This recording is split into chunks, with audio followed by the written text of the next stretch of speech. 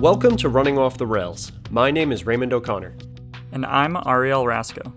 And today, we're tackling puzzles and traps in Dungeons & Dragons. Puzzles are a part of the Dungeons & Dragons tradition. Some of the oldest dungeons have puzzles in them.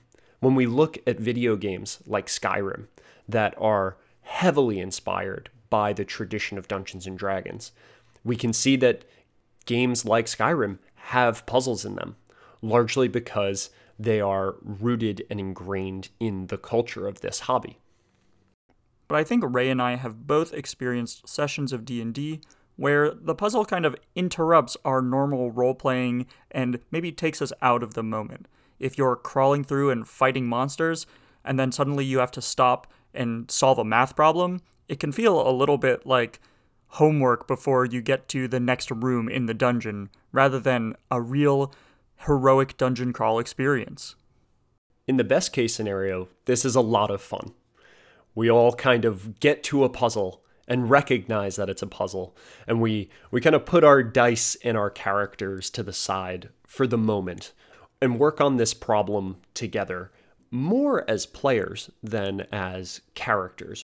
I think that it is very difficult for the negative intelligence barbarian in the party to just sit out of a puzzle completely because their character might not typically engage in something like that.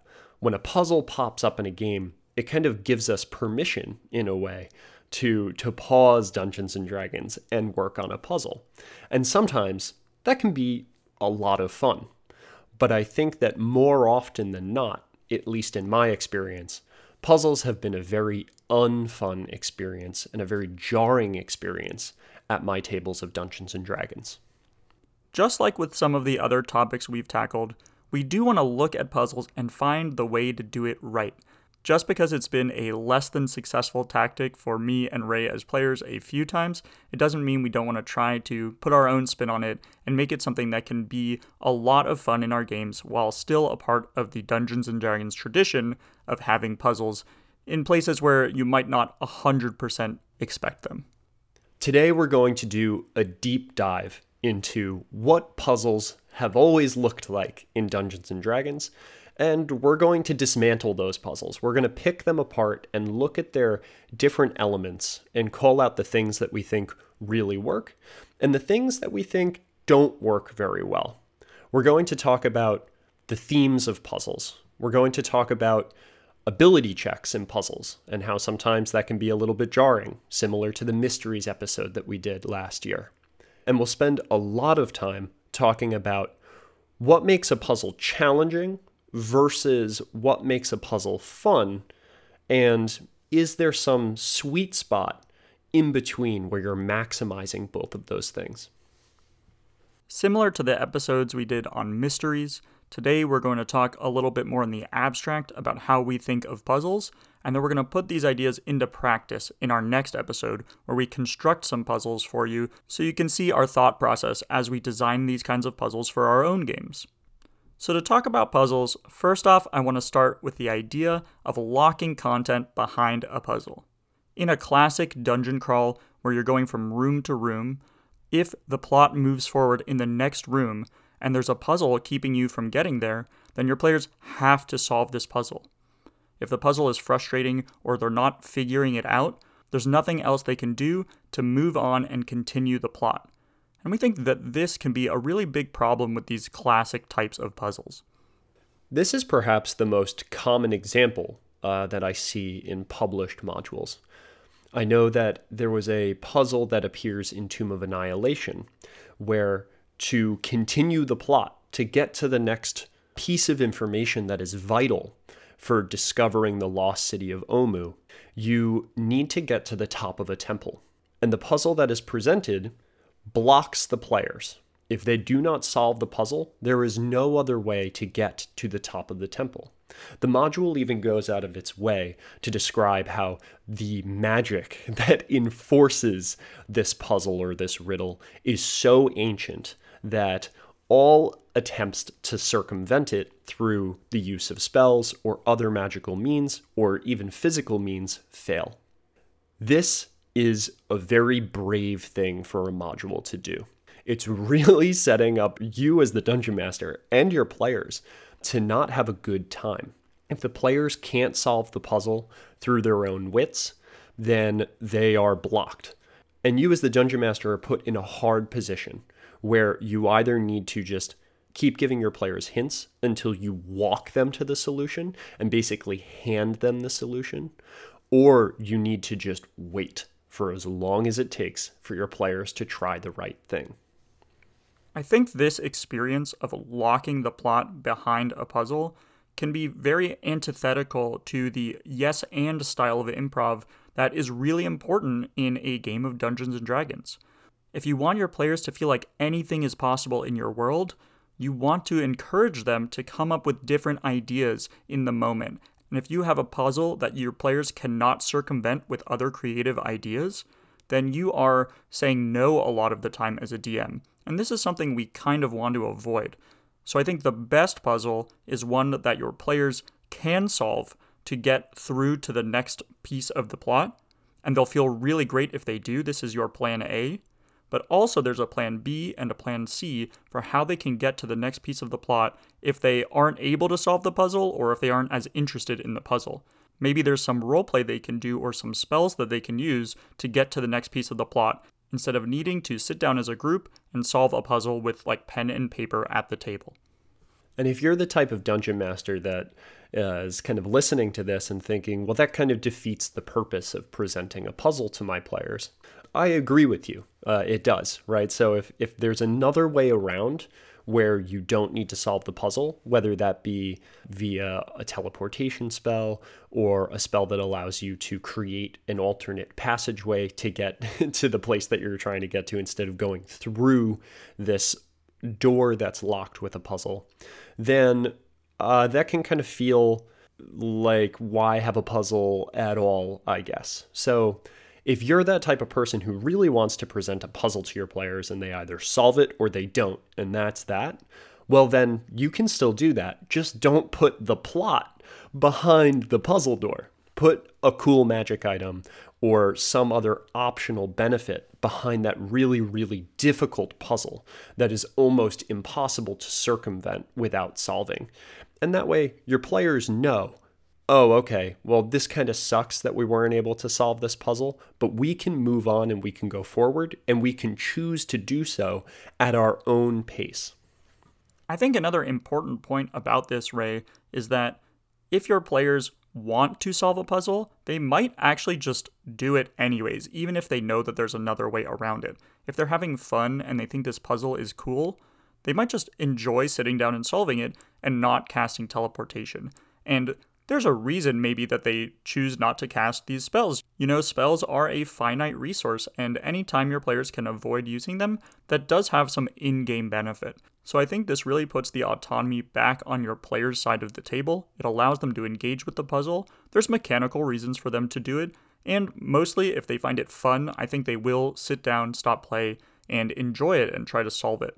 But if they don't want to, then they have a way around it, or they can just move on because, like you said, you've created a puzzle that doesn't lock the plot away. It's just locking a magic item away. To your point, I once gave a puzzle that was too difficult to Allie, Mark, and JJ. I thought that it was only going to take about 15 minutes for them to solve this sliding block puzzle, but instead, we all sat down and tried to solve the sliding block puzzle together for the next hour. And we had a good time trying to puzzle through this puzzle. And I made it clear to them after about 15 minutes that I had made a mistake as a dungeon master and I had chosen a sliding block puzzle from the internet that was too difficult. And they refused to move on because they wanted to solve the puzzle so badly. So that was a very kind of interesting anti-example. Yeah, I think that's happened in my games too. And like I said, sometimes you just want to be taken out of the game and that's okay and you have a lot of fun. But if you're really trying to have puzzles and character moments where everybody is still being in character and your barbarian can still maybe try to find other ways of doing things while your other players are working on the puzzle, I think that can be a really great experience too. And so one of the things you mentioned with this Tomb of Annihilation is a really good example of how to not build puzzles, and that is relying on really ancient magics. I think if we use spells that are in the player's rules, like Alarm, for instance, can be a really useful spell to start a puzzle for your players. They have to think about how they can not trigger this alarm, and they know the mechanics of how it works. But in the example of Tomb of Annihilation, there's a very ancient magic, and they're not quite sure how it works, and if the ancient magic is too restrictive and is just put in place to stop all other options for how you can engage with the puzzle, then your players don't get to be creative. Or if you do put an ancient magic in front of your players, maybe give them the ways to see how that ancient magic works so they can be creative about solving that puzzle. Yeah, I think Wizards of the Coast is perhaps the repeat offender. These hand-wavy, this is why you have to solve the puzzle and you can't go around it through alternative means.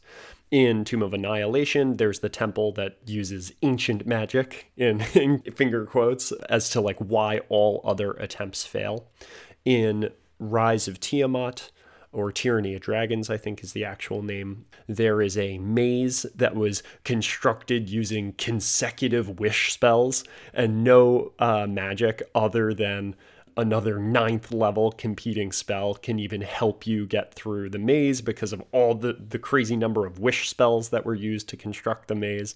And even in the puzzles that are presented in Tasha's, there's these sentences where it's like, the statue is impervious to all damage. It's like, even gods aren't impervious to damage in the Dungeons and Dragons setting, but somehow this statue that we've just happened across in this dungeon is impervious to damage.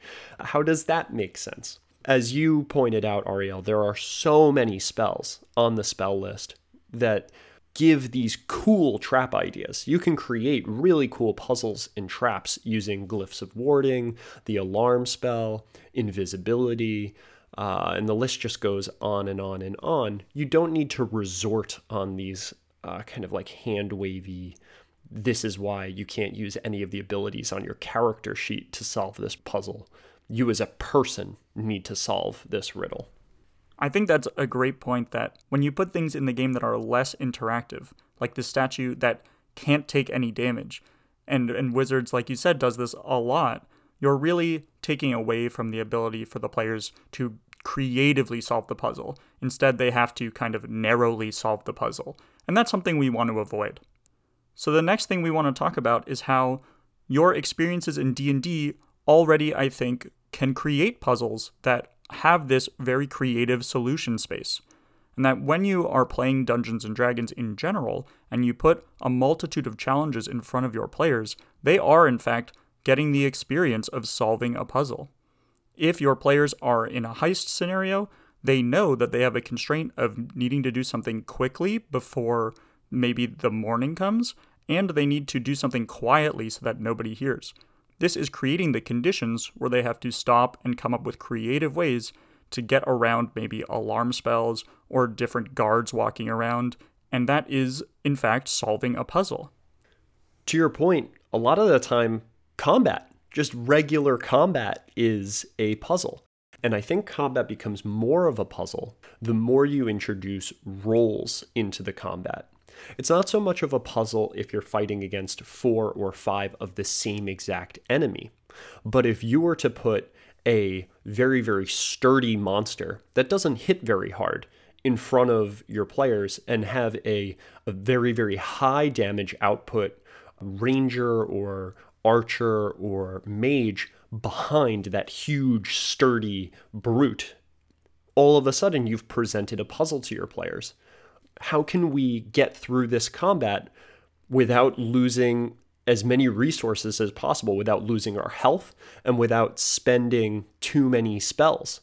And now your players start to come up with a plan. Oh, well, what if we teleport behind the large monster who can't move very quickly, and we as a party take out the person who's doing a bunch of damage first, and then we go and attack the brute. And whether or not your players solve the puzzle is how many resources they had to burn to get to the other side of that encounter. For sure. I think multiple roles in combat is a great way to create a puzzle. I also think something else we've talked about can really contribute to a puzzle in combat, and that can be different win conditions and different goals in combat.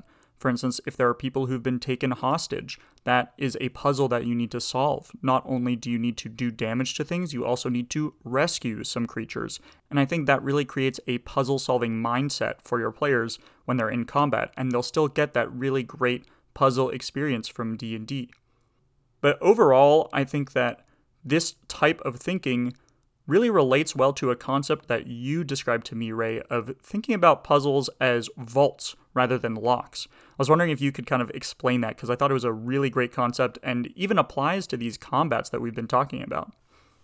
Yeah, absolutely. So when Ariel and I were brainstorming and taking notes for this episode, I realized that the times where I've felt least satisfied when I've presented a puzzle to my players is when they completely bypass the puzzle, but also there was only one step to the puzzle. In my head, there was just the one puzzle, and because they got past it, that's it. The puzzle's over, and you guys just totally went around it, and that sucks. And now I'm not having fun, and you guys got one over on me. But if you change your mindset as the person who's designing the puzzle from, oh, there is one lock, and the key to that lock is the solution to this puzzle, to more of a vault mindset where the puzzle isn't just this one door. The puzzle is a series of challenges and encounters for the players to need to get past one at a time. In that circumstance, if your players bypass one of the pieces of your vault, well, who cares? There's 4 or 5 other things. I'm sure they'll solve one of those puzzles the way that perhaps the puzzle was designed. It's okay that my players decided to opt out of this first puzzle or this second puzzle that I presented to them as a part of this vault. And this is just the name of the mindset that I recommend that you have when you're designing this type of a puzzle. It doesn't necessarily have to be a vault. So if there is a door, and perhaps in the original way that you wrote the adventure or the original way that the adventure is written, there is a passphrase to get through the door, and you either know it or you don't, or you can either figure it out or you can't. Well, that's a lock, right? That's not very much of a vault. If your players teleport to the other side using Dimension Door, or they use Pass Wall or Stone Shape, well, that's very disappointing because they completely bypassed your puzzle.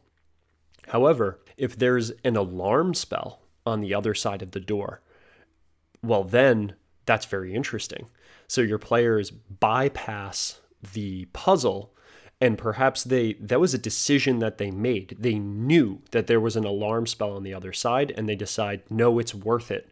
We need to get to the other side of this door, and we can't solve this particular puzzle because it's too hard, but that's okay. We know another way through. Well, now as the Dungeon Master, there's a feeling of satisfaction there that the players picked and chose the parts of your puzzle or your vaults, your series of challenges that they wanted to interact with. Yeah, I think that phrasing, a series of challenges, is perfect for what we're talking about. And a really, really classic example you might think of is the end of the first Harry Potter book, where there's a series of challenges that the kids need to get through before they can find the Philosopher's Stone. If you don't remember, there's one where they have to get through these ensnaring vines, and then there's the chess game that's famous, and they also have to get past Fluffy. And each of those rooms could be thought of as a puzzle. But if we think of them as a vault altogether, we can now see a series of puzzles. And you can imagine presenting your players with this opportunity, where now instead of using the fire for the ensnaring vines and playing a game of chess right in a row, They could maybe choose to fight the vines and fight the chess characters because they're strong, powerful heroes, and they don't want to sit and solve a puzzle. But then finally, when they get to the room with the flying keys, they actually need to solve a puzzle because there is a trick for which key to use, and that's going to be faster than trying all the keys themselves. So I think this mindset really creates a really fun adventure for your players where they're making choices at each step of the way instead of stopping and solving a puzzle because there was no other way to get through.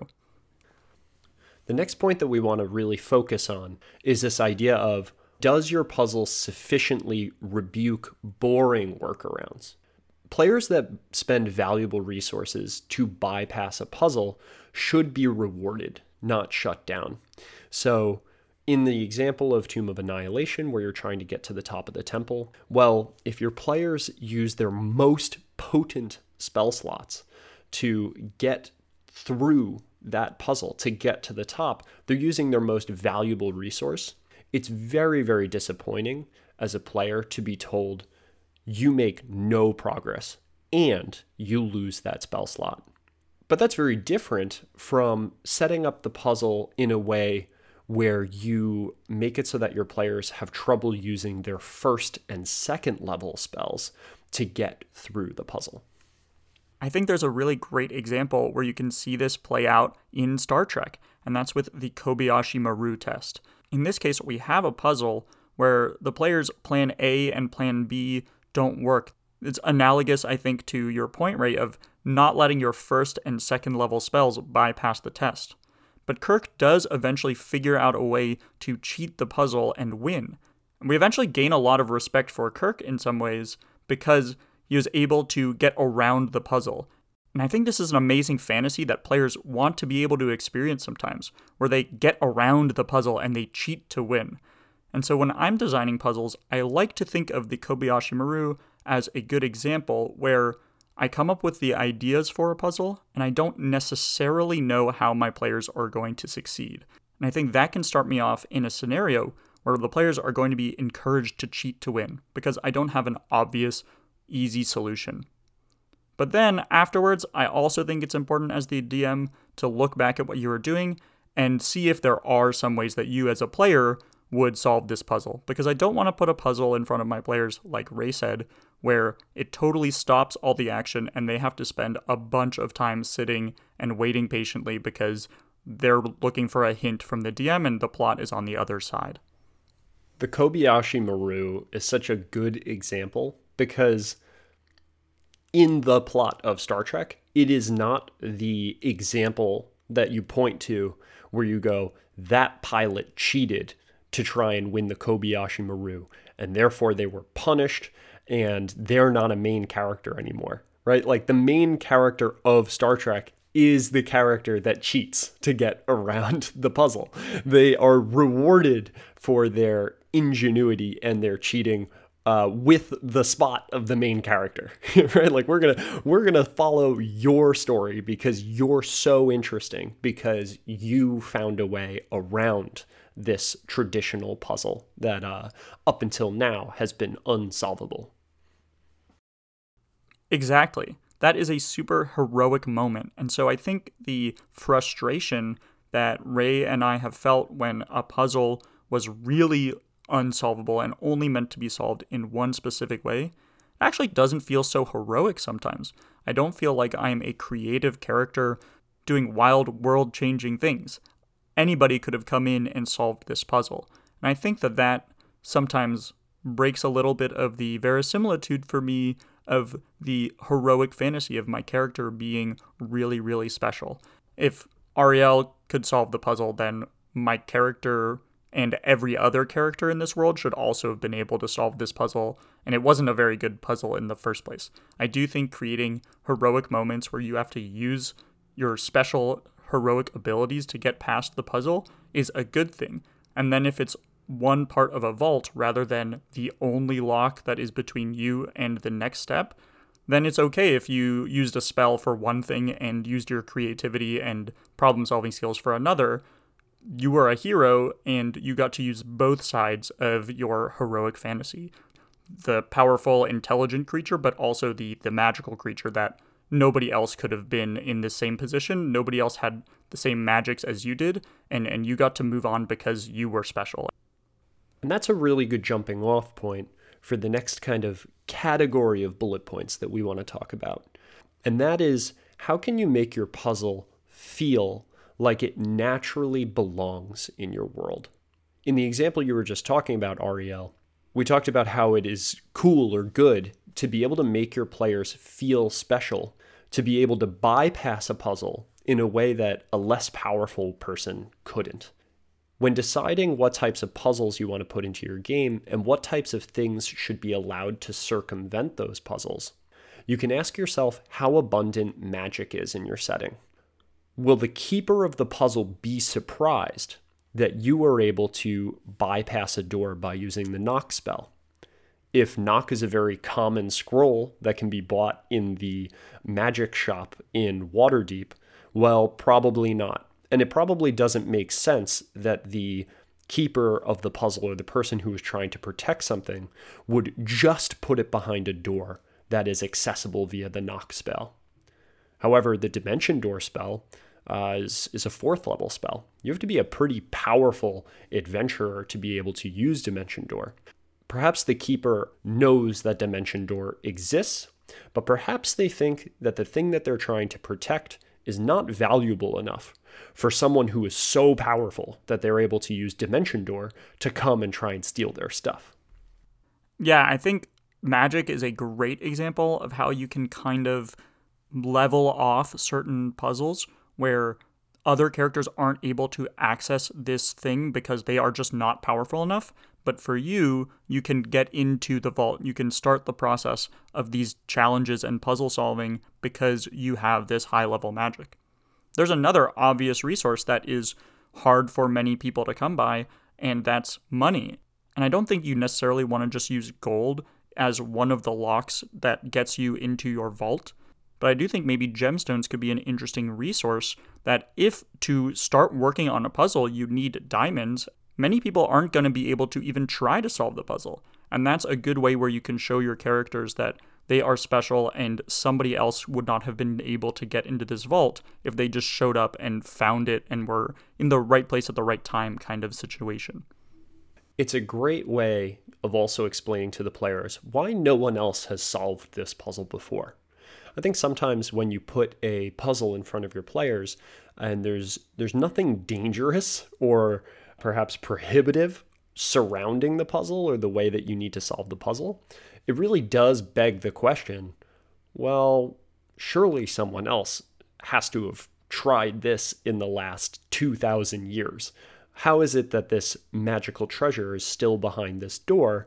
Yeah, sure, we're smart, but are we smarter than every person who's visited this ancient tomb in the last 2,000 years? Probably not. Exactly. I think that is a huge part of the verisimilitude for me. It's what keeps me excited and makes me solve the puzzle in character rather than step out of character for a long time to try to solve a Sphinx's riddle or something. It's because I know that my character's resources are really important right now and I'm using them. So it kind of keeps me in the moment, keeps me role-playing and in character. And I think as GMs, that can be a really hard thing to do when you present a puzzle to your players. So I really like making your players' resources that other characters in the world might not have a part of the puzzle in some way. And the idea that we play Dungeons and Dragons in a post-apocalyptic world really helps us do this. So most Dungeons and Dragons worlds take place in a world that there was once a magnificent civilization that existed, and it has since fallen. And that's why there's all of these rare magic items around that no one knows how to create from scratch anymore. And you have to find them and go into these ancient places to find these really powerful items. So in the example that Ariel gave, where people haven't been able to get past this puzzle because, well, this isn't a puzzle. It's a door that was constructed basically as a toll booth to be able to trade with the mountain dwarves of that bygone age. And if you read Old Dwarvish, then it's not a puzzle at all. The instructions to the door are written there, so now your players can use comprehend language as a way to maybe get around the puzzle. And back then, diamonds perhaps were more commonplace than they are today. It was like handing a single or a $2 bill over to the toll person as you were just going through, is just a common practice that everybody engaged with. And another example that we brainstormed was the idea that back in the age of Arcanum, or whatever your highly sophisticated magic time period was, perhaps there were walls of force around in places, almost as like security checkpoints, to keep out the riffraff, the everyday people who were not skilled or powerful enough to teleport through a wall of force. And this might be a way to keep the rabble out of your sacred libraries and things of that nature.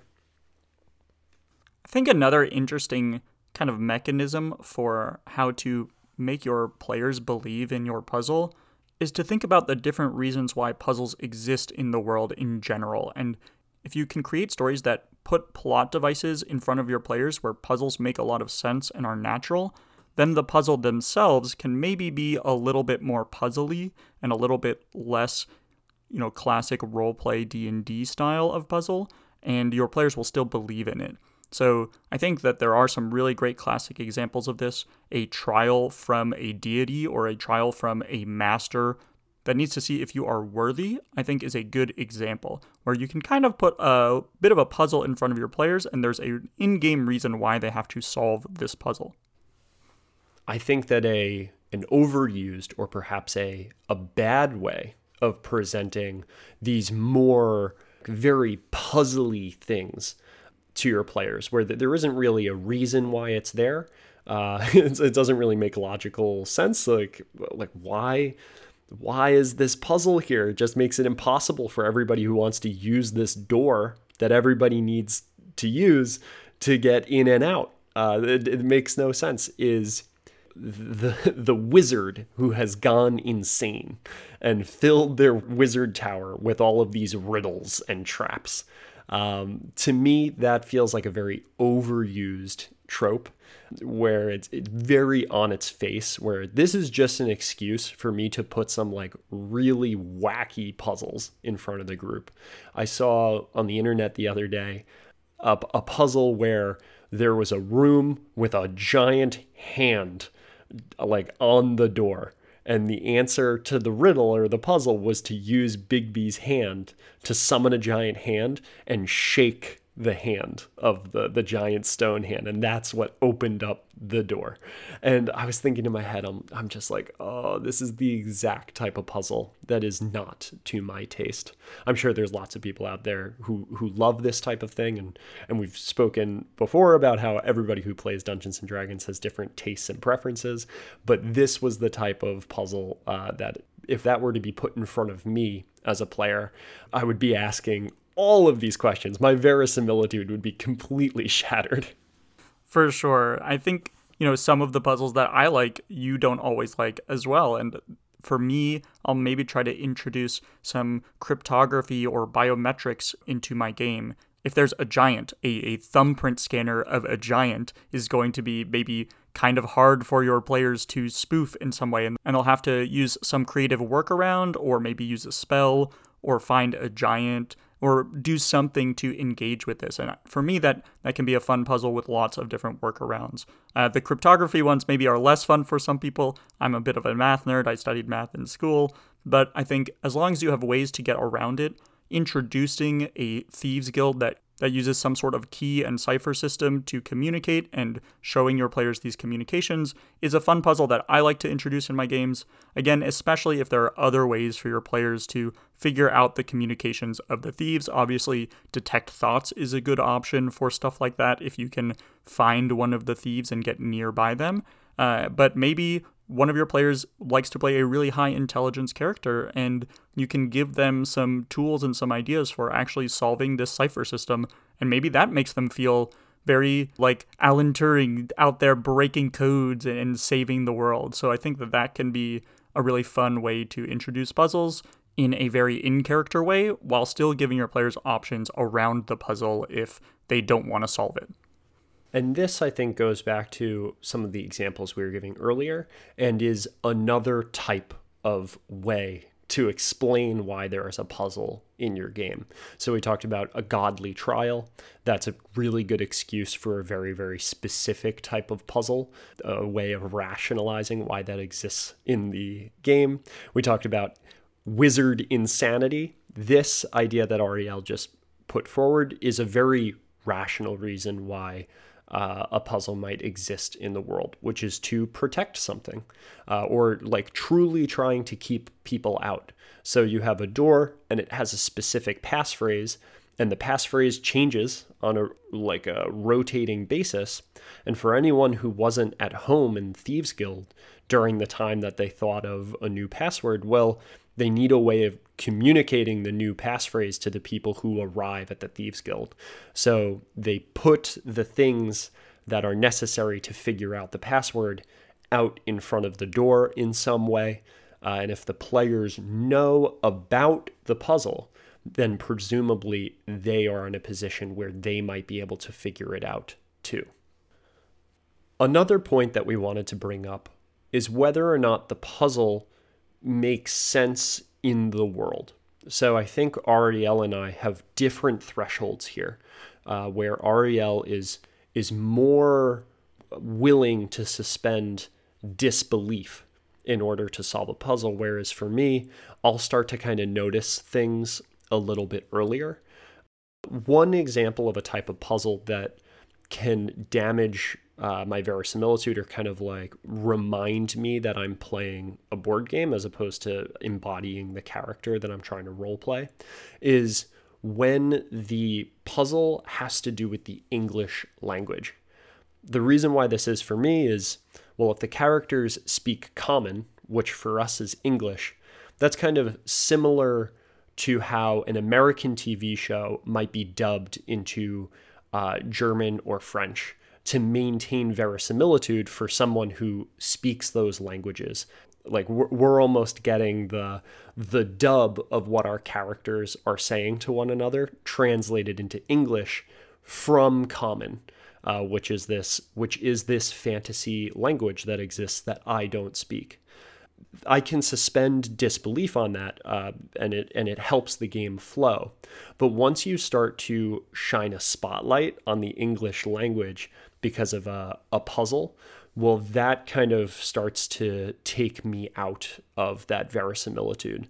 For example, a riddle that depends on letters for English words can start to get a little bit weird, because imagine, for example, that Common was German.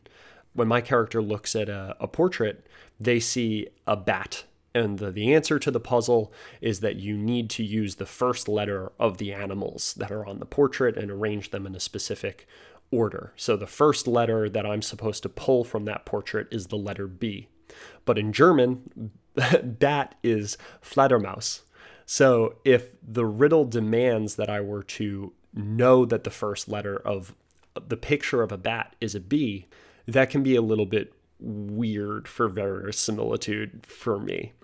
Strangely, I have no problem doing math in a world. Like if math is in the puzzle, I can spend a lot of time working on a math problem without it feeling like it harms my verisimilitude. And I imagine that that's the exact opposite for a lot of people. For someone who doesn't do a lot of math as a part of their job, or perhaps hates math, I imagine getting a math problem would remind them that they're playing a game very quickly.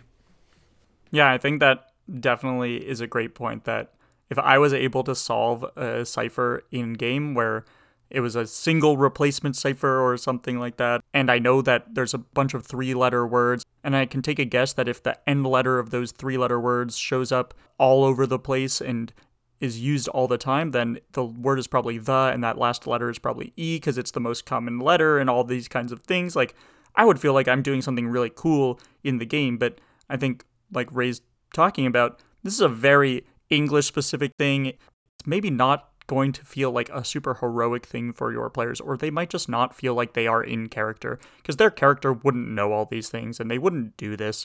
And maybe trying to ask for help for a word puzzle is not something that your characters want to do when they're playing D&D.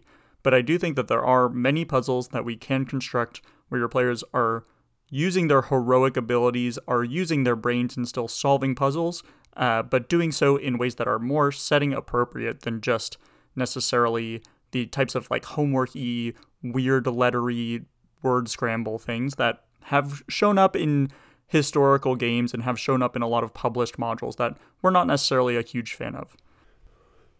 We've made a lot of progress through these bullet points. There are two last things that we want to talk about. The first is something that came up when we were talking about mysteries, and that is how many ability checks are worked into your puzzle. Similar to mysteries, Ariel and I argue that you should really try to not include as many ability checks in the puzzle as possible. It can be very frustrating as a player to be given a puzzle and to spend 15 to 20 minutes working on the puzzle, only to discover that your dungeon master has been withholding a necessary piece of information, waiting for a player at the table to go, I investigate the far wall. Oh, make an investigation check. 8. It looks like a regular wall. Player number 2 raises their hand. I want to try an investigation check on the far wall. This is 20 minutes later, of course. They roll. 15. The Dungeon Master then tells them about the key piece of information that they've been withholding for the last 40 minutes that you can't solve the puzzle with until you find it. That is just a bad experience. If you're going to give a puzzle to your player, make sure that you aren't hiding key pieces of information behind these random and arbitrary ability checks that your players are supposed to just know to do. I think the most important thing for me with these is that I don't want to feel like a puzzle is dependent on a die roll. I think that is antithetical to puzzles in D&D for me. Like, I want the puzzle to be a thing that I can solve. Die rolls don't always go in your favor. Like, you can roll 3 die in a row that don't work out so well, and suddenly, if your puzzle is dependent on ability checks, even if they're, physical checks, strength checks or agility checks, you're really hurting your players, I think, in a way that can be very unfun. If they have opportunities to make up for bad rolls, then I think it can be a good experience. And I think having multiple conditions for success can be good with die rolls. Like, let's say your players want to overhear something because the thieves in the earlier example are talking and they want to try to overhear some information. If they roll really high, you give them more information. If they roll lower, you give them less information. I think this sort of can work out well if your players are already looking for hints. You can use die rolls to determine how much of a hint they get. But even that can be unfun in, kind of what Ray was describing, as your players want to get around this puzzle. They want to try something else. And now you're using a die roll to determine if they can or not.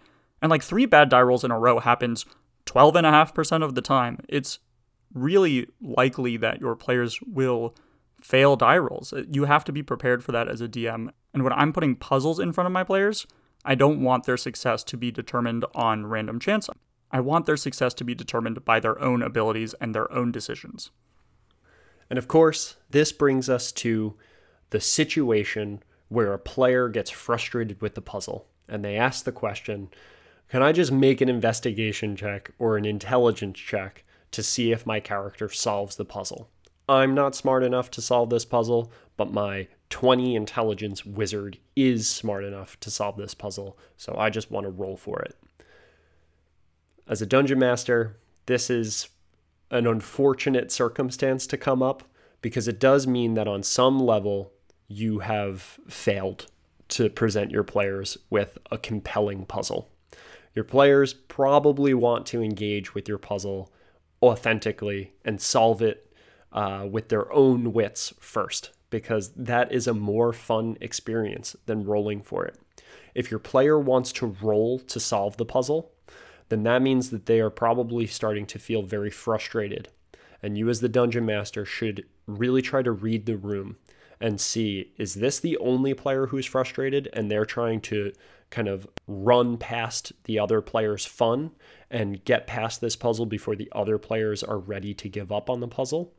Or is it that I've accidentally locked the plot behind this puzzle and my players are done with it? They're not having fun anymore.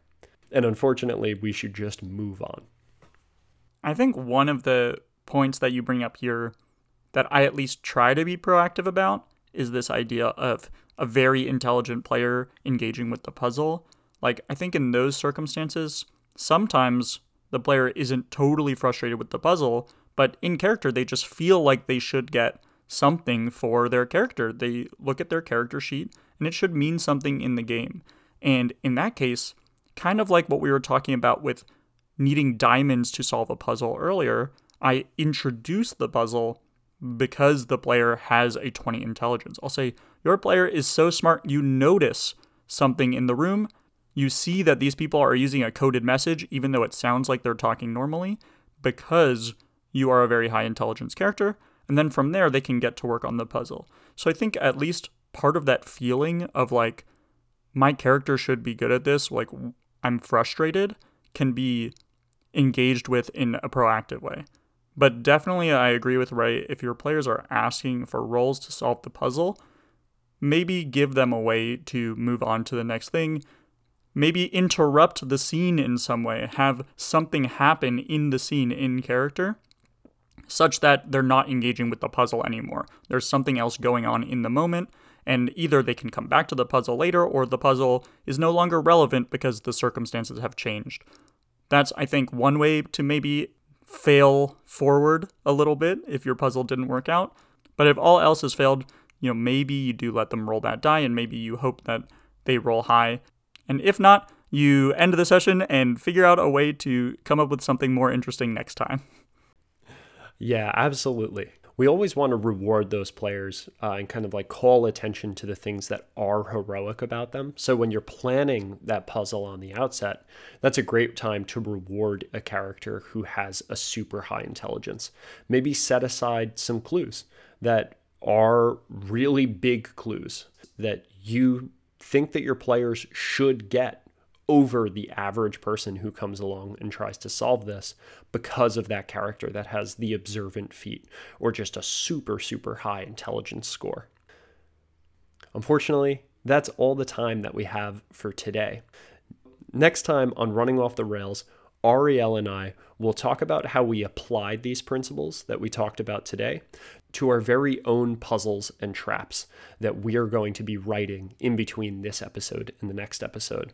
Hopefully those examples will spark your own imagination of the types of puzzles that fit for your world and the types of puzzles you want to put in front of your players. Until next time, I'm Ariel Raska. And I'm Raymond O'Connor. And thanks for listening to Running Off the Rails.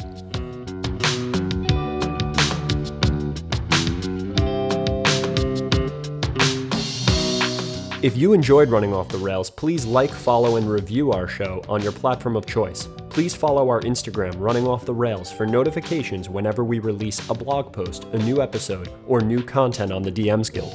If you prefer a specific type of content, please send us a message on Instagram. The jam you are listening to is Hoist by Andy G. Cohen, and you can find Hoist and more of Cohen's music on the Free Music Archive. You can find links to all of our content at runningofftherails.com or on our Facebook page, Running Off the Rails.